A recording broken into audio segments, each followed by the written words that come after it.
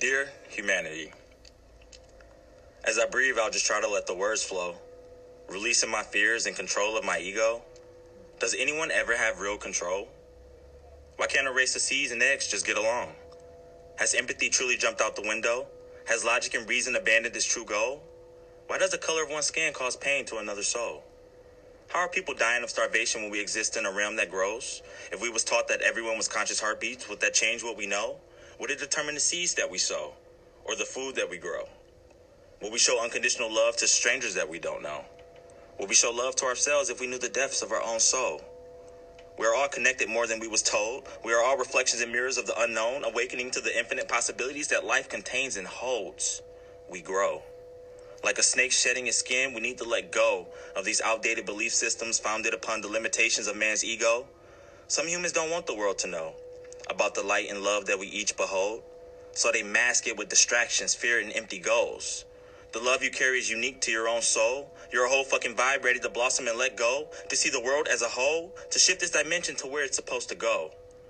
The day that we see that we are mirrors of the soul is the day that we can all ascend higher into our divine goals. You have been gifted with 3 eyes to see, but only one eye truly knows the truth of where we come from and where you're about to go. So can we put down the hatred and separation and raise awareness of what hasn't been told? That we are infinite multidimensional beings walking down the yellow brick road to be the light that we was created to be, shining bright in the darkness of our own shadows. To embrace what we see in others and stop disliking other mirrors of our own soul. To feel complete and whole, to love together, to flourish and to grow. We'll still sleep, we'll awaken, just let what's meant to happen unfold. We are all one gigantic galactic family. Some remembers while some don't. Some are unconsciously living while many of us dream with hope. There's a visible yet invisible mass awakening happening that was foretold. In time, all will see that we don't have to work so hard to accomplish our dreams. That we exist in a realm of infinite possibilities. In time, we will all be who we was divinely created to express divine love through imagery.